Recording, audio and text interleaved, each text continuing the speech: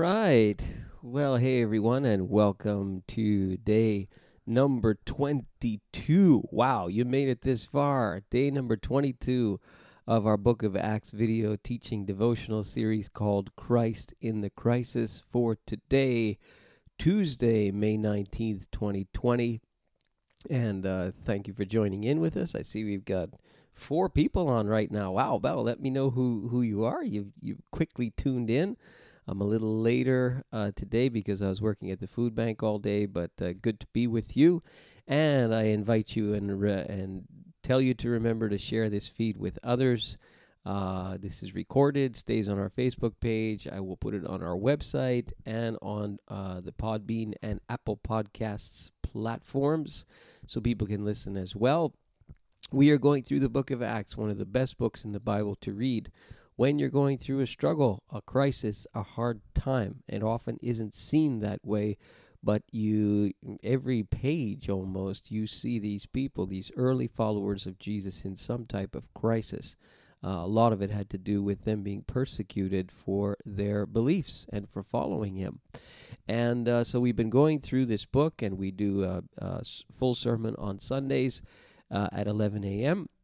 But Monday to Friday, we go through this book as well and have these little teaching times. All right, a reminder that on the 31st of May, as you know, or some of you know, we are going to be, there it is, we're going to be giving away an iPad to the winner of a Book of Acts quiz.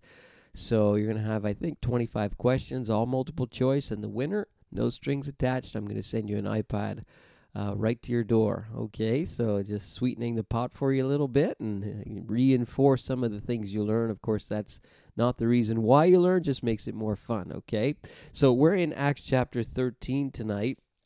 And I actually brought my paper Bible out for this one. And there's a reason, because while I love electronic Bibles don't do cross-referencing very well. And so when there's a cross-reference or a quote of something that's been used in the Bible before, electronic Bibles can be a little cumbersome. So I'm going back to the old-fashioned paper here tonight for Acts chapter 13, and I've got my handy-dandy cross-reference footnoted Bible with wide margins and everything. This Bible's like 30 years old, okay? And here we see Paul and Barnabas, this sort of duo ministry team of Paul and Barnabas, and a lot of traveling going on in this chapter. At the beginning, we see that Paul and Barnabas are named amongst a group of people, and it's interesting in verse 1.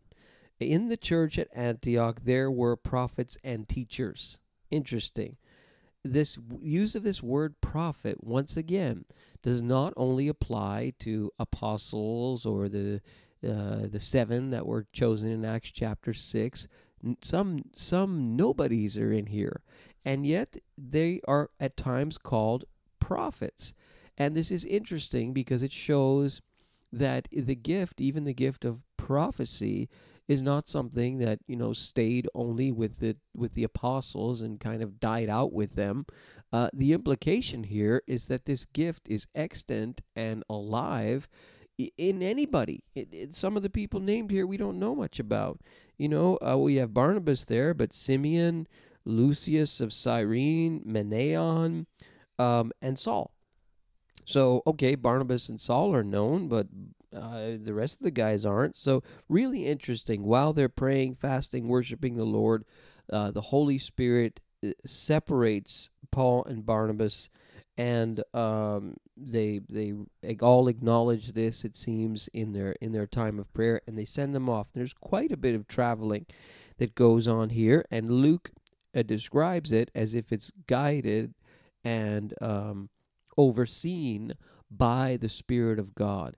The implication is a very, very close walk with the Holy Spirit. These people were able to discern the will of the Spirit of God as if he was a person, so alive and speaking to them and leading them and prodding them. And I hope that's our experience today if we call ourselves followers of Jesus, that we truly have a relationship with the third person of the Godhead, the Holy Spirit. And here you see they end up in a place called Paphos. There's quite a bit of traveling. You'll have to, some few tools online where you can download some maps and some first century maps of Paul's travels, and you'll see this man traveled thousands and thousands of miles in his ministry. But in any case, they end up in a place called Paphos, and there's something unique that takes place there. First time we've seen something like this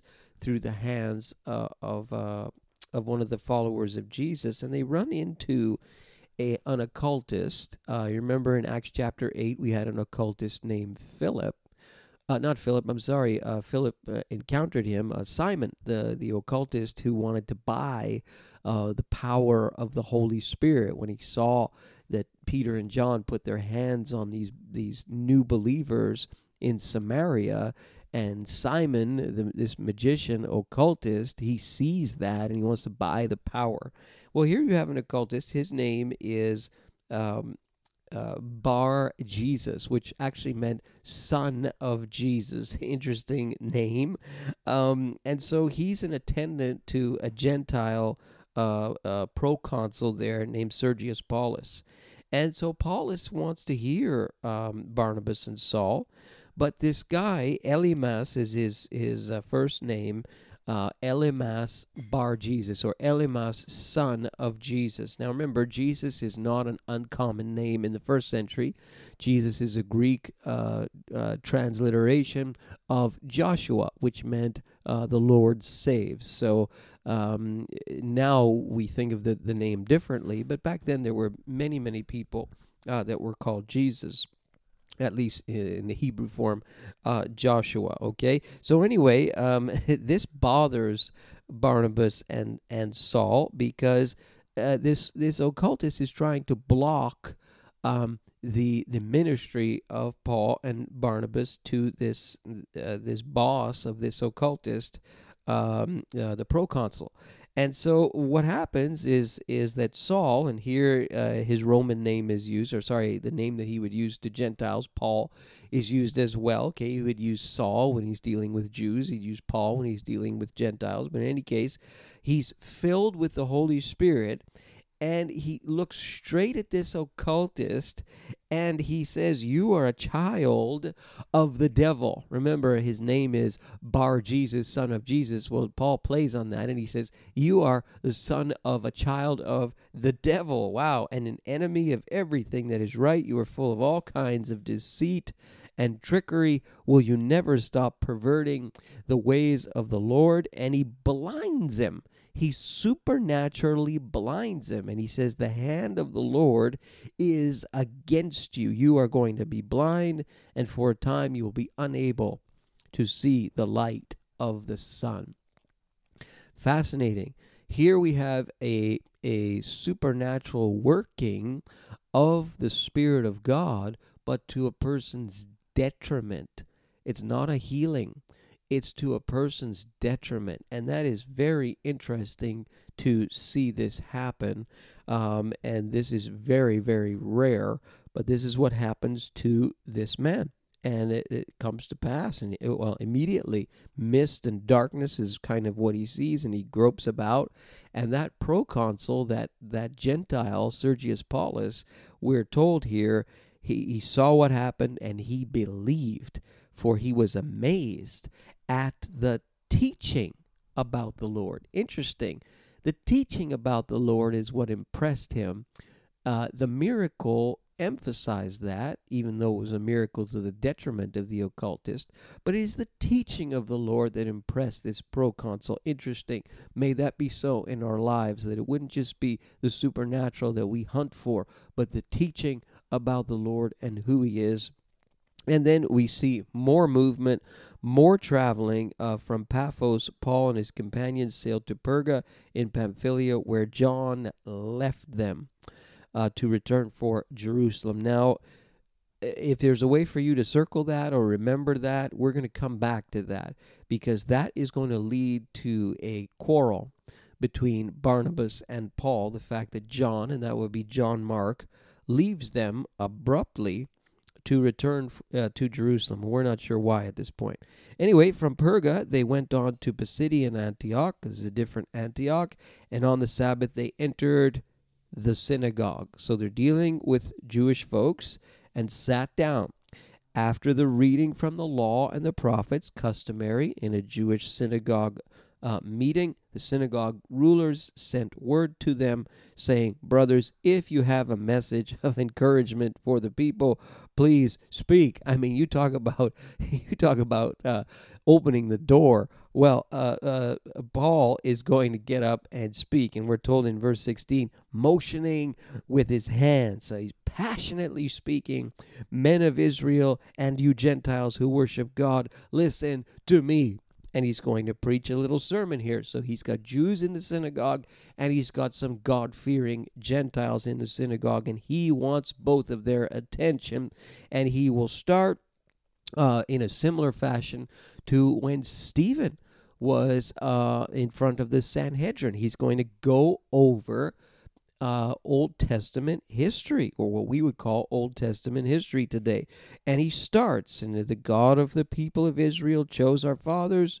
He made the people prosper during their stay in Egypt, and with mighty power he led them out of that country. He talks about the deliverance out of Egypt. He endured their conduct for about 40 years in the desert. He overthrew 7 nations in Canaan and gave their land to his people as their inheritance. All this took about 450 years. Yes, we know all that, Paul. Where are you going? And then he talks about judges until the time of Samuel the prophet. He talks about the king that they wanted, who would be Saul, son of Kish, and then he would move into the reign of David and talk about David. And he does this on purpose because in verse 23, from this man's descendants God has brought to Israel the Savior, Jesus, as he promised. So this is where he's going. Same thing as Stephen. They're preaching. When they were preaching to Jews, they would take the Old Testament law and bring it to a place of fulfillment in the Lord Jesus, the Messiah, deity risen from the dead. Before the coming of Jesus, John preached repentance and baptism to all the people in Israel. And so he's bringing it right up to Jesus, right through John the Baptist. Brothers, children of Abraham, and you God-fearing Gentiles, listen up. It is to us that this message of salvation has been sent. The people of Jerusalem and their rulers did not recognize Jesus, yet in condemning him, they fulfilled the words of the prophets that are read every Sabbath. So what is he saying? He's saying God has arranged all of this, and the Jewish people who God came to, who Jesus came to, many of them missed it and missed him. But in missing him, they actually fulfilled God's big master plan in the whole thing. And though they found no proper ground for a death sentence, they asked Pilate to have him executed. And when they had carried out all that was written about him, you see, so God is using everybody. He's using the Gentiles. He's using Pilate. He's using the Jews who missed who Jesus was, and Caiaphas and Annas and so on. So he's recounting all of this. When they had carried all this out, they took him down from a tree. They laid him in a tomb. But God raised him from the dead. There it is, the resurrection of Jesus. And for many days he was seen by those who traveled with him from Galilee to Jerusalem. They are now his witnesses to our people. Interesting, he says they and not we, not referring to himself in part of that group. We tell you now, he says, the good news, what God promised our fathers, he has fulfilled for us, their children. How? By raising up Jesus. And then he's going to go into a litany of quotes from the Old Testament. He quotes from Psalm 2, you are my son. Today I have become your father. He goes into another psalm in verse 34, with my magic Bible here. Sorry, he goes into Isaiah chapter 55. I will give you the holy and sure, blessings promised to David. He goes back and jumps to Psalm 16, which we've seen used before. He will not let your Holy One see decay. David speaking of Jesus prophetically. And then he goes into Habakkuk chapter 1, verse 5, and he's saying, we can't miss this. Therefore, my brothers, I want you to know that through Jesus, the forgiveness of sins is proclaimed to you. Through him, everyone who believes is justified from everything you could not be justified from by the law of Moses. What's he saying? Jesus is the fulfillment of it all. He is superior to the old covenant. You can be justified just as if you never sinned, not in the eyes of a man or a priest, but in the eyes of God Almighty. And he says, take care that what the prophets have said doesn't happen to you. And he quotes from Habakkuk chapter 1, verse 5, look, you scoffers, wonder and perish, for I am going to do something in your days that you would never believe, even if someone told you. So he preaches this whole sermon, and there's a reaction, and it's a somewhat positive reaction. The people invited them to speak further about these things the next Sabbath. Wow, they've got another shot, a part 2. But at the same time, you've got people who are going to oppose this. When the congregation was dismissed, many of the Jews and devout converts to Judaism, those are the Gentiles, followed Paul and Barnabas and urged them to continue, or wanted to talk to them and urge them to continue in the grace of God. Paul and Barnabas did to the group. On the next Sabbath, almost the whole city gathered to hear the word of the Lord. Wow, good crowd shows up for part 2. But when the Jews saw the crowds, and this is not all the Jews, obviously, this is a group of Jews who didn't like what Paul and Barnabas were saying. When they saw the crowds, they were filled with jealousy and talked abusively against what Paul was saying. And they say, we had to speak to the word of God to you first, but since you reject it and you do not consider yourselves worthy of eternal life, we now turn to the Gentiles. And then he's going to quote here from Isaiah 49, I made you a light for the Gentiles, that you may bring salvation to the ends of the earth. You see that God wants a salvation story going to Gentiles way back in Isaiah's day, but they all missed it. When the Gentiles heard this, they were glad and honored the word of the Lord, and all who were appointed for eternal life believed.